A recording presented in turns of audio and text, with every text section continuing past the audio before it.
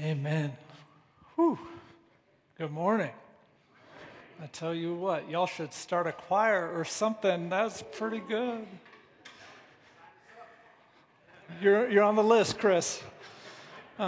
Hey, week 3, sexual wholeness. Let's get into it. If you are here, if this is your first Sunday, we've been talking about sexual wholeness for 3 weeks. I said this last week. I want to say it again. It is really important the first 2 Sundays that we talked about. Those topics like kind of are foundational that will lead to what we're talking about this week. This was not the focus of the series. This is just going to be something we talk about. We started by talking about sex before sin, that it predates sin, and God had some idea about it that was rooted in this total intimate oneness, and it was this beautiful thing that we need to understand that is the foundation. We need to understand that on some level, there is no sexual expression that doesn't fall short of the perfection that God created us for. Week 2 is, well, what do we do with that? Since we fall short, how does Jesus engage with us in our sexual brokenness? And that leads to week 3, where we're going to talk about other people's sexual brokenness. But those first 2 weeks are really relevant. Next week, we're going to go back to the book of Acts and mercifully not talk about sex for a few weeks. There's surprisingly little sex in the book of Acts. I don't know if you've read it, but it doesn't come up much. But today, the day we've all been waiting for, we finally get to stop talking about our own issues and talk about everybody else's issue. Come on, we're going to talk about, finally, whew. We're going to talk about other people's sexuality, what to do about it today. I want to say a couple of things as caveats before we dive in. First, this. We understand that the growth of our spiritual maturity is largely growth of humility, right? So the closer we get to God, the more aware we are of our own sin and the more aware we are of His constant and abundant grace for us, right? So you'll find as people walk with Jesus over a long period of time, they become less concerned about policing others' behavior and more concerned about connecting people to the incomparable grace of our Savior, Jesus Christ. That is kind of how we view spiritual maturity. And so if we have a relatively clear picture of God's ideal for sexuality and understand we all fall short, but we are also rigorously committed to interacting with God on our own issues, then and only then should we try to help someone else with theirs. And I'm not saying that because I'm worried that we'll offend someone. I'm saying that because this is really important. If we are not constantly interacting with God and listening to His voice to speak to our sexual brokenness, then when we try to help someone else, we will inevitably hurt them because we won't know what His voice sounds like. And we might wind up saying things or pointing them in directions that actually don't sound like God because we haven't done the work ourselves to hear from Him. So that's why we have to do it. This does not mean we have to be perfect to speak to anyone else about their sexuality. It does mean we have to ourselves be journeying on this issue. And we have to have a level of transparency about our own struggles if we're going to talk to others about theirs. I want to remind us of this again and again and again. As the church, as Christians, what gives us credibility in the world is not the brilliance of our ideas. That's not what Jesus said. What gives us credibility in the world is our love one for another, the humility with which we walk into this journey. So we're the ones who know God's standard is perfection. We all fall short. There's really no room for much outside of kindness from us on this because we realize we're in this thing together. So that's one caveat. Another thing I want to just point out here, I just want to acknowledge this in a room like this, even though most of us probably like Jesus, try to follow Him with our lives, we are going to have some conflicting opinions about issues of sexuality. Of course we will. What do we do with those when they arise? Well, at the end of the day, I think we're not going to resolve all of those today. We will have to apply the words of Paul in Romans 14:1, who said, "Accept the one whose faith is weak without quarreling over disputable matters." And what he's saying there is really quite brilliant. He's saying God is working on all of us, and yet He's not working on all of us in the same way or at the same pace. Right? So we're all at different points with God, and there may be moments where we find something where we're in disagreement with someone else, and He says, in that moment, what should we do? We should accept one another. The word He uses there is receive them as your own. So we might disagree, And we might have 100 verses we want to throw at each other to convince one another of our position. We just need to make sure that one of the verses we're throwing out there is this one, Romans 14:1. So that it lands in our hearts so that we can receive each other even when there's a disputable issue, as issues of sexuality most surely will be. So that's where we need to start. That's where we need to end today. Let me pray for us, and then we'll dive into the substance of this. God, we come to you. We need your wisdom. We need your wisdom to navigate our own sexuality, to navigate relationships with other broken people. But we recognize this, that to receive your wisdom requires humility. And so, God, we humble our hearts. We open ourselves to what you would say. Would you speak to us in a way that each one of us will know is unmistakably your voice? In Jesus' name, amen. So, here's the question. How do we relate to people who have sexual sins or issues and brokenness that we believe is problematic? I'm going to say something. It's so simple and it's so profound. It is going to blow your mind. Are you ready? I don't think you're ready. I'm ready. Okay, all right. Some of you are ready. Okay, so what do we do with someone who views sexuality differently than we do? Here it is. Here it is. We should treat them like Jesus would. Is that just mind-blowing and so simple and freeing? I know what some of you are thinking. You're thinking, Jonathan, you took the easy way out. Jesus, that's the easy way out. But what I want to do today is walk that out in a way that is very concrete. Because the question we should ask is this: how would Jesus relate to someone who is maybe struggling with sexual sin or has issues or issues of brokenness in their life about their sexuality, or someone who just sees sexuality differently than he does, which, when you think about it, was literally every person he came across on earth, right? Every person on earth saw sexuality in a way different than the perfect, holy, only Son of God would have seen it.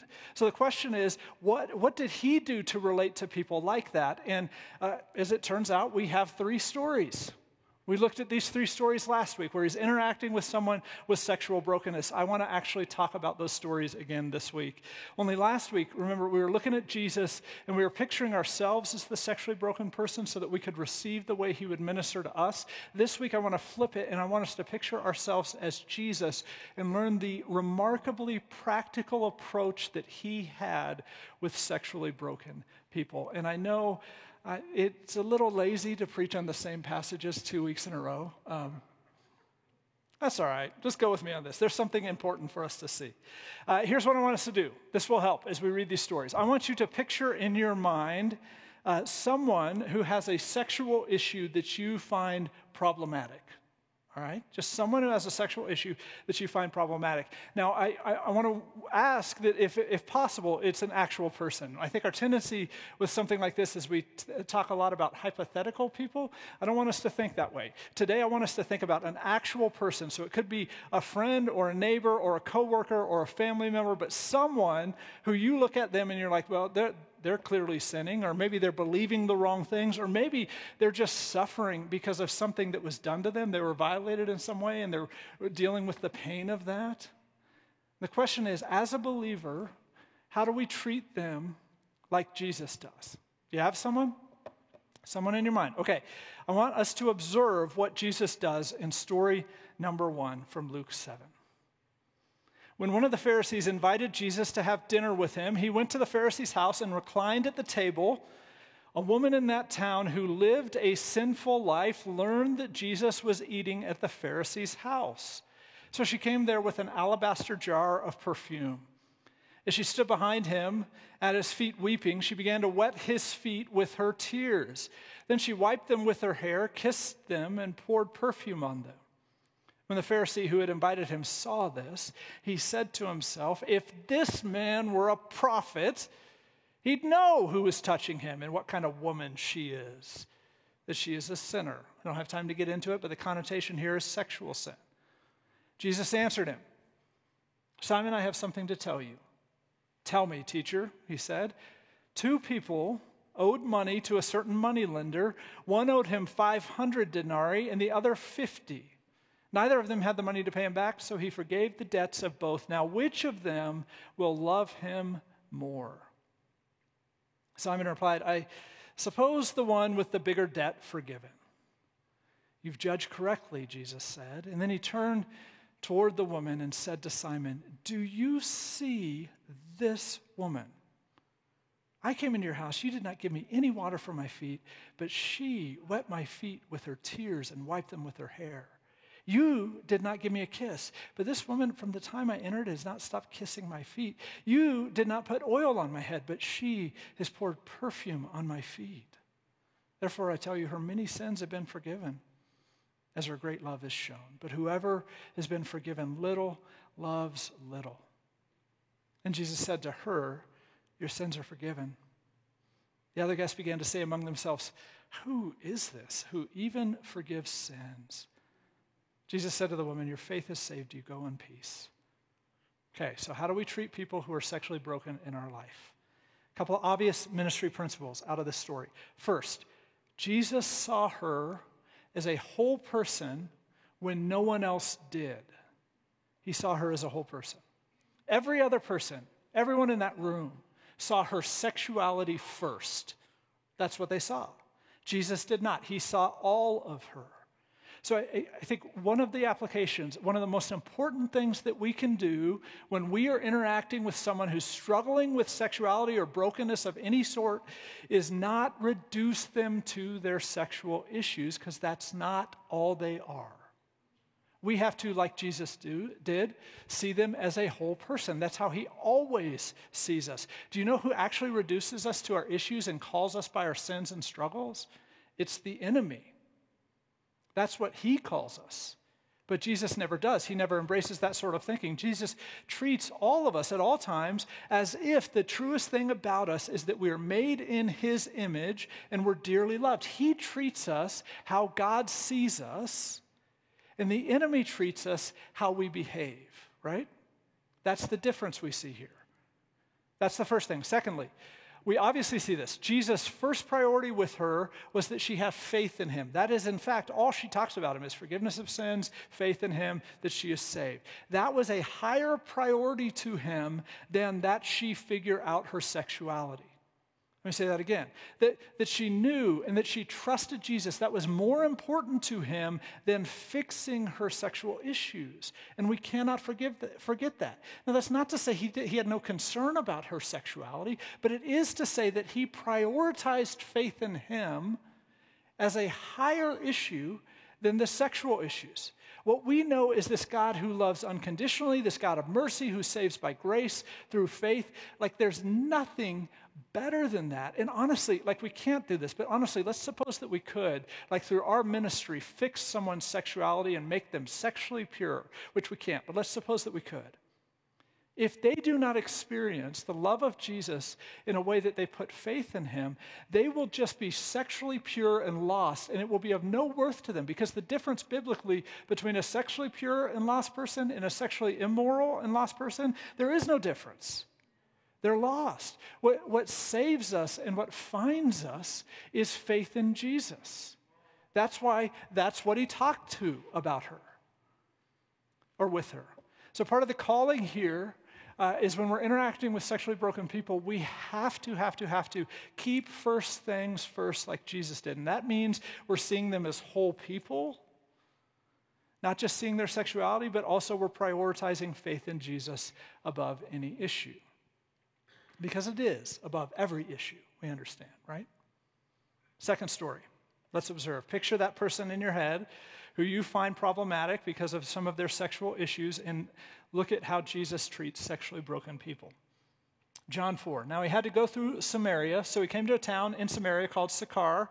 Near the plot of ground Jacob had given to his son Joseph. Jacob's well was there, and Jesus, tired as he was from the journey, sat down by the well. It was about noon when a Samaritan woman came to draw water. Jesus said to her, "Will you give me a drink?" His disciples had gone into town to buy food. The Samaritan woman said to him, "You're a Jew, and I'm a Samaritan woman. How can you ask me for a drink?" For Jews do not associate with Samaritans. So he talks to her about a handful of things, but remember, he changes the subject in verse 16. He told her, "Go call your husband and come back." "I have no husband," she replied. Jesus said to her, "You're right. When you say you have no husband, the fact is you've had 5 husbands. And the man you now have is not your husband. What you've said is quite true." "Sir," the woman said, "I can see that you're a prophet."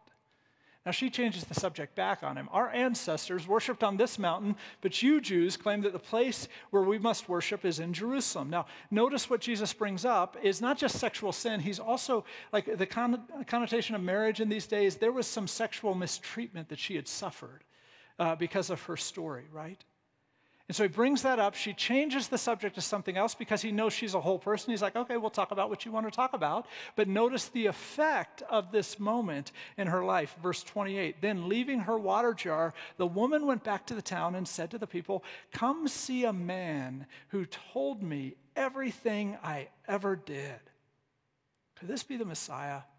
They came out of the town and made their way towards him." So again, we see Jesus prioritizing faith above him. It's above everything, right? That's how he's interacting with her. He reveals to her that he's the Messiah, but he's also treating her as a whole person. But we also see something else that is quite beautiful that he does real practically. Jesus wanted her to know that he understood what was going on with her.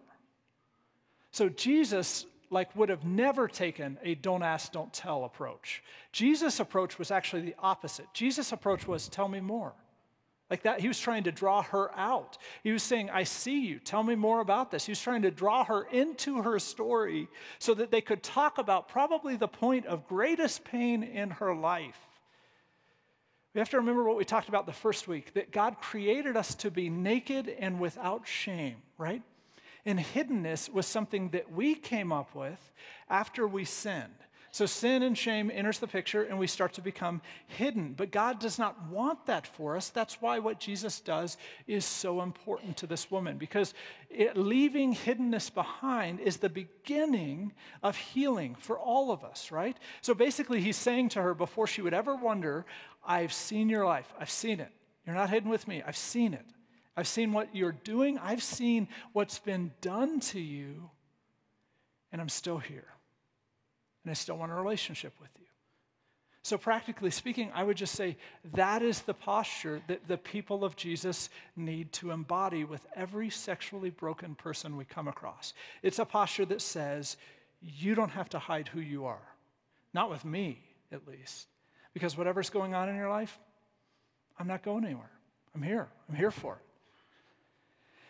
And if perfectly holy Jesus can do that, without worrying that he might inadvertently make her think sinning was okay, then I'm positive you and I can do that too, right?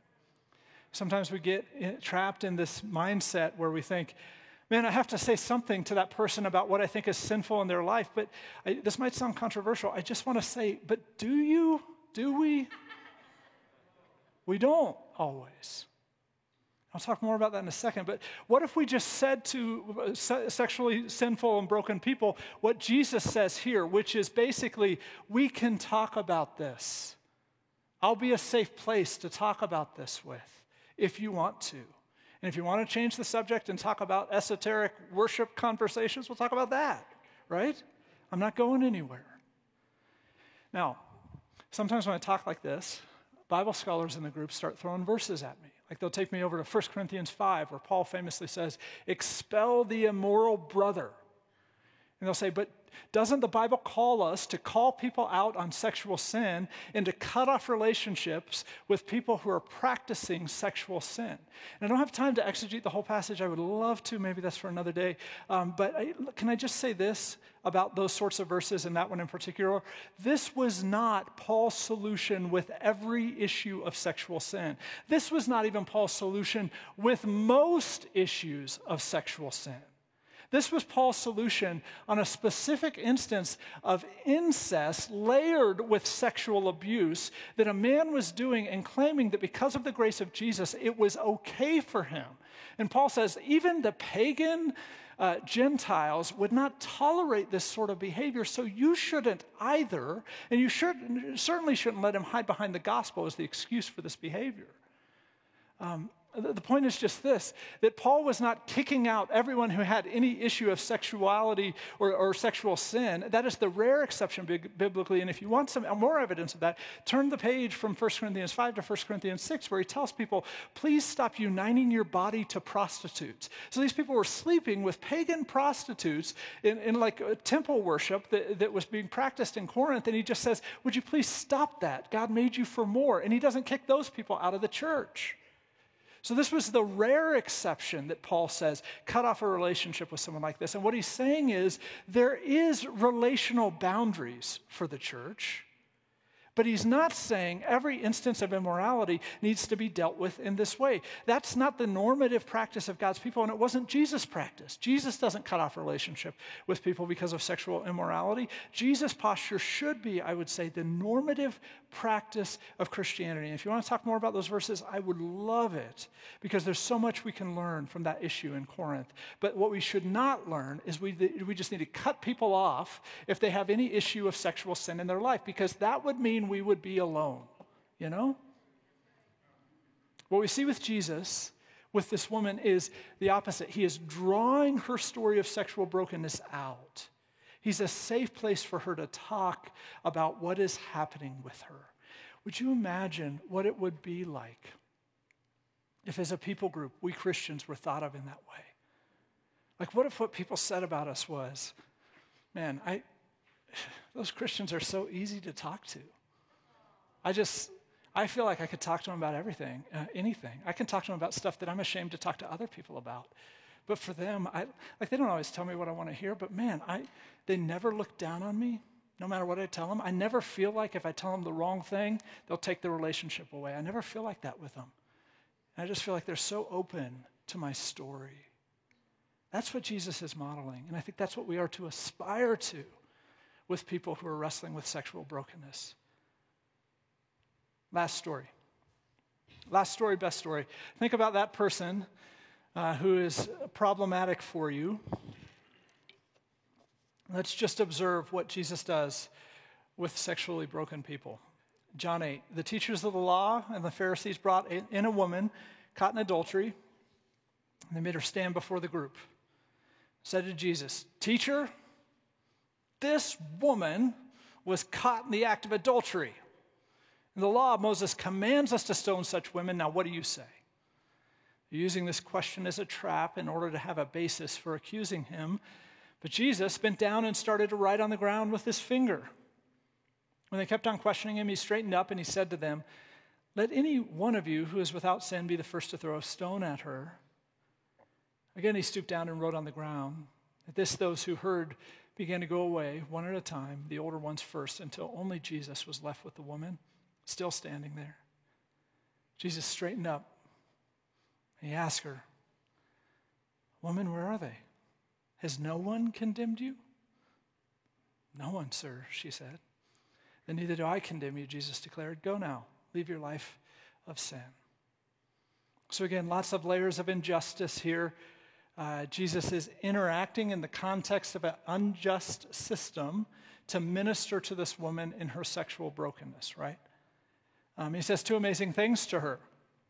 First, he removes her shame. He says, "Neither do I condemn you. Even though I am without sin, I do not condemn you." And then he also calls her to something better. He says, "Leave your life of sin." He's calling her to new life and to her best life. A couple of observations, though, I think need to be made. That's the way the story ends, is he does those two things with her. But did you notice he did a few things before that moment? And all of those things are relevant in this story. Like, for instance, he saves her life. That's relevant, right? He saves her life first.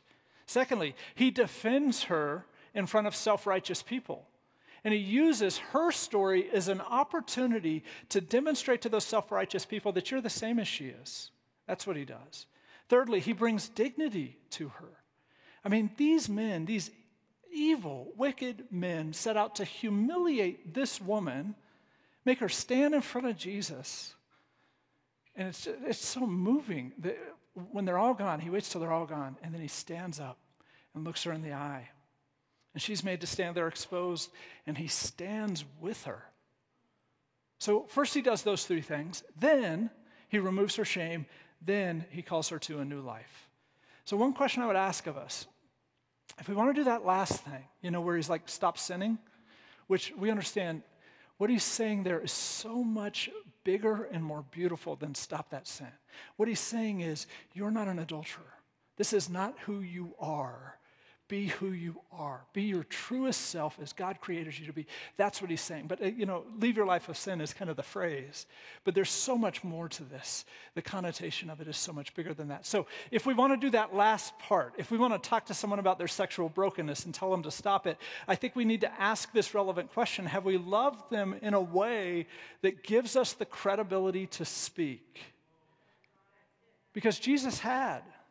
This is just a few moments of interaction, but he accomplished so much in those moments. And listen, if someone saves my life, defends me publicly, restores my dignity, well, I just might listen to anything they have to say, But if someone has done nothing to love me, they just want to tell me what they think about me, that person would have very little chance of actually impacting me. And of course, that's true for all of us, right? So first, Jesus dramatically loves this woman. Second, he tells her he's not going to condemn her. Third, he tells her God has something better for you than this sin. That order of operations might be the most relevant thing about this story. Here's a real simple way we try to apply this here as a staff at Popa Rock. When we're interacting with someone who's wrestling with a sexuality issue, it could be any issue really, but if we're in a relationship with someone who's struggling with sexual brokenness in particular, here's how we would apply this. First, point them to Jesus. First, that's the first thing. Share the gospel in word or deed. Love them really well. Loving someone is part of sharing the gospel. The gospel is not a collection of ideas, but it is a reality and a truth that is demonstrated in a relationship. So loving them is the first step. See them the way God sees them, as created in the image of God in a way that will never end. Listen to them. Listening is actually part of sharing the gospel. Understand them. That's part of sharing the gospel. Tell them about God and his mercy and grace, right? That's first. Second, encourage them to talk to God about their sexuality. We do that because we believe the Holy Spirit is the expert. We are not. The Holy Spirit is. And God is actually very interested in talking to each one of us. They don't have to be hidden with them. We believe that hiddenness is part of the issue for us in the area of sexuality.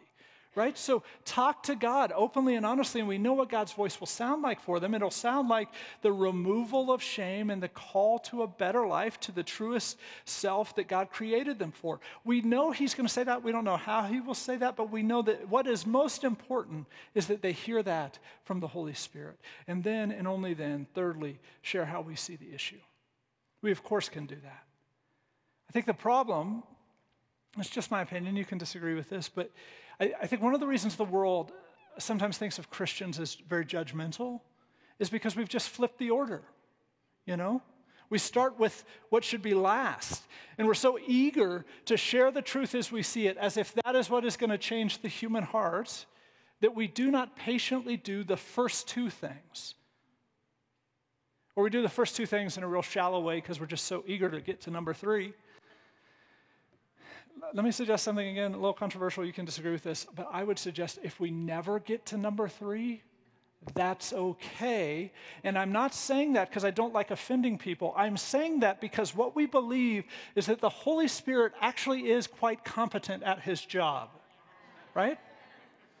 So number two might be the most important thing after they find faith in Jesus, is that they learn to listen to the Holy Spirit whose job is to convict of sin. It's real easy to disagree with? What Jonathan Cleveland thinks about sexuality. People walk away from that all the time. It's really hard to disagree with? When the Holy Spirit speaks to human spirit in a way that you feel it and you know it, and that sticks with you for the rest of your life, you have to wrestle with that.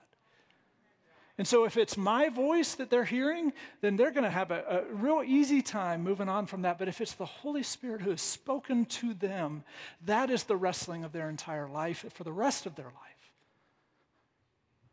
Our job is not to do the job of the Holy Spirit, but Jesus gave us our job. We actually read this in the fall in the book of Acts. When Jesus left, he said to his people and to us by proxy, your job is to be my witnesses to the ends of the earth. To be my witnesses, to make disciples of Jesus, not disciples of us. And if by God's grace someone comes to Jesus and puts faith in him, then they have the Holy Spirit of God living inside of them. And what is most important is they learn to listen to him. And if they're on that journey, and we're walking with them, loving them, then of course we can talk openly and honestly about how we view issues of sexuality, of course. But the order really matters in relationships.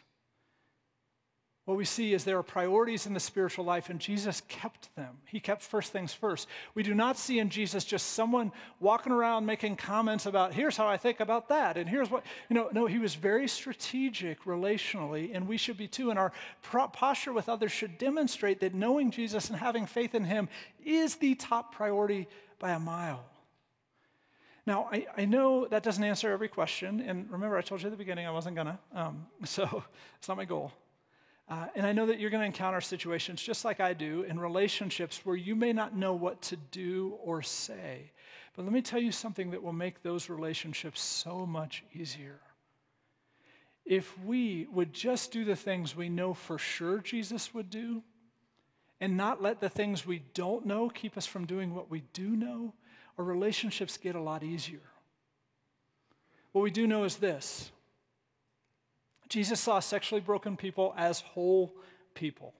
He loved them, saw them as more than their brokenness. He invited them to faith. He defended them and helped them. He spoke kindly with them about their brokenness. We know that. We know he did all of those things. And if we just embodied those things and just said, I'm going to become really competent at those things, I bet that would get us pretty far in life. And even if we come to something where we're like, man, I think God's calling me to go beyond those things and do a little bit more with this person, if we've been doing those things faithfully, then we will find that we have a relationship strong enough to carry the weight of whatever it is God is asking us to do with that other person.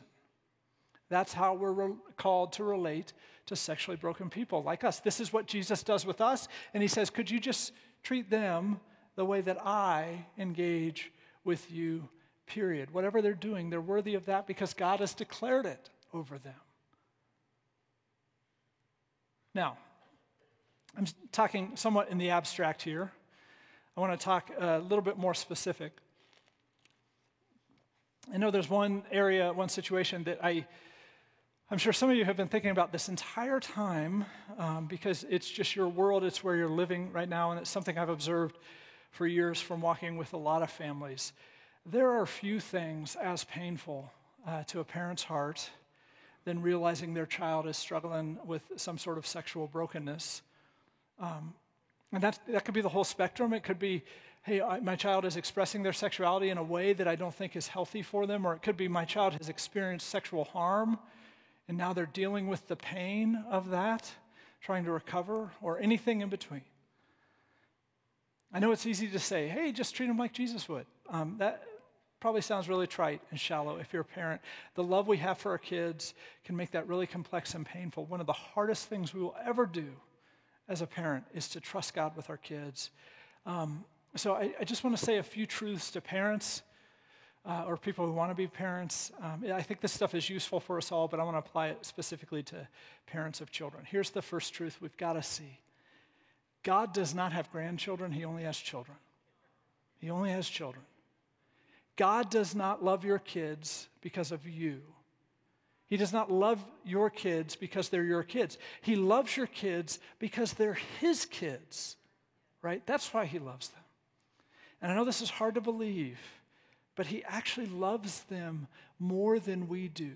And his love is more pure than ours is as parents. And so if we have a kid who is struggling with sexual brokenness, we have to understand God is totally invested in that kid. loving them, working in their life. We have to trust him with our kids. I think this is true. You can't help a person, like really help a person, if you're not trusting God with them. And ultimately, what we know is every human sexual brokenness, it is sacred ground where we can encounter God. That's true for us. That's true for our kids too. And I know all of us as parents, we look at our kids, when they're pre-sexual, and we're just like, gosh, I don't want them ever to experience sexual brokenness. But we don't get to choose that. Because of sin in the world, we don't get that choice. They will experience it just like we have, because they're humans just like we are, and God will be in the midst of it just like he is for us. And so part of what we need to do as parents is realize what I think Jesus realized. We need to say this to ourselves about our kids. We need to say this about anybody that we're interacting with who's sexually broken. I think this is what Jesus saw when he looked out on us. He saw that every human will wrestle with their sexual brokenness. Every human. Every human. That means they will make lots of sexual mistakes. Every human. That means they will sin. Because they're sinners, every human. That means they will experience pain from others because they will love sinners. That's their only option. That means that they will experience self-inflicted pain because that's how shame works in all of us. Shame drives us to things that harm us. Just like we all carry our sexual brokenness, our kids will as well. And I think what we see in Jesus is that God is not panicked by that. And I think what we see in Jesus is that in his perfect love, God's goal is not behavior modification, it is heart transformation. And I have to be honest as a parent, sometimes my goal is just behavior modification. But God is not so short-sighted as to share that with me. His goal is heart transformation. Despite all the ways that all of us are broken, we're still seen by God, deeply loved by God, carry the image of God within us, and we have to trust that God with our kids and everyone else in our life. So let me put this list back on the screen. Here's what we know. Jesus sees sexually broken people as whole people. He loves them and sees them as more than their brokenness. He invites them to faith. He defends them and helps them. He speaks kindly with them about their brokenness. That is actually what Jesus has done with each one of us, and this is what Jesus calls us to do with others. I want to go back to the beginning and just ask you to think about that face again, of that sexually broken person who you find problematic. You may not know exactly what to do with that person, but you can do that. Right? You may not know exactly what to say to that person, but with great humility, you can say those things, right? Would you just commit to doing those things? And would you just tenaciously trust God with that person? They may not resolve every sexual issue they have on this earth, but we shouldn't put that on them because you and I aren't going to do that, right? Remember what I said in week 1? This is important. The quest for sexual wholeness is not a quest for the right version of sexuality. That's not what this is about. Where we avoid mistakes, control ourselves, and become sexually pure. There are people in these 3 stories who thought that's what it was. It's the Pharisees, right? Those were the ones who had worked so hard to have the right version of sexuality. And in the process, they deceived themselves into thinking that they were pure when in fact they were extremely wicked. That's what these stories teach. And they never understood. They never understood that. They never understood that their sin nature taints everything that they do and that they needed Jesus as much as the adulterous woman or any of these other characters in these stories. They never saw that. And that's why we have to have a definition of sexual wholeness that's better. Real sexual wholeness is about rediscovering a secure relationship with Jesus and walking with him towards the beautiful life we were created for. We got to deal with this truth. Either Jesus is our purity or we have to be 100% pure. That's what the Pharisees miss. There's no middle ground there, and life is only found in him. What the Pharisees thought, though, is that they could find life in right behavior or in spiritual effort, but they forgot this truth, that the sexual purity of the most righteous person who ever walked the face of the earth was still like filthy rags before a holy God. That was their state. And they forgot that. And they missed the fact that they needed Jesus as much as anyone they were judging. Now, that's not to say that you can do nothing good with your sexuality just because it's tainted by sin. Of course you can do good things with your sexuality, even though it's tainted by sin. I just think we have to realize, and what helps us stand with one another is this acknowledgement that it is always tainted by sin. As a great navigator, Lauren Sanney, who I heard once said this, "I don't know that I've ever had an entirely pure motive in my life." That's what it means to be human, right? And that doesn't mean there's nothing good about our sexuality, but it does mean all of the good works that we do are still somewhat tainted by our selfishness and pride in a way that we cannot separate them from, right? And that's what puts us all on the same ground all the time. Like none of us ever move on from that and get free from that. That is why faith in Jesus is the only righteousness God will ever accept. It's Jesus or nothing. That is our message. That is who we are as believers. And that is why we can love and be with people no matter what their sexual brokenness looks like. Because of that truth of the gospel. Because we understand we're just like them. They're just like us. They, just like us, long for this garden that we were created for. This perfection that we were made for. They have that longing inside of them, and just like us, it causes them to reach out for all sorts of things to get a taste of what they lost. They, just like us, long for that total, intimate oneness with God and with somebody else that we were created for. And just like us, that longing and that ache in their heart makes them reach out again and again for things that will not satisfy it. And just like us, the only way they'll ever rediscover even a fraction of what we've lost is by faith in Jesus, learning to walk with them or with him where he leads us. That's our job. Not to fix people, not to talk them into being more sexually pure, not to make pronouncements about what we think about their behavior, but to be with them, to bring them to Jesus, to keep first things first, to model the posture of Jesus, and to love them the way that he is loving us. Would you picture the face of that person one more time? And can I just ask you this? Would you love them without reservation? Not because it's a good thing to do, but because God himself loved you without reservation. So would you just love them without reservation? And can we together pray for them? Lord, we lift up these people that we're picturing to you, these friends, these neighbors, these coworkers, these children, these parents, these family members. We bring them to you, Lord. And God, we actively trust you with them, knowing that you know more what to do than we do. Would you help us to be like you and to love them like you've loved us? Would you help us to not overthink love? Would you help us to see them as whole people? Would you help us to defend them even when they condemn themselves? And would you help us to speak kindly to them in all their brokenness, in the ways that you speak kindly to us? Make us like you. Give us your posture. In Jesus' name, amen.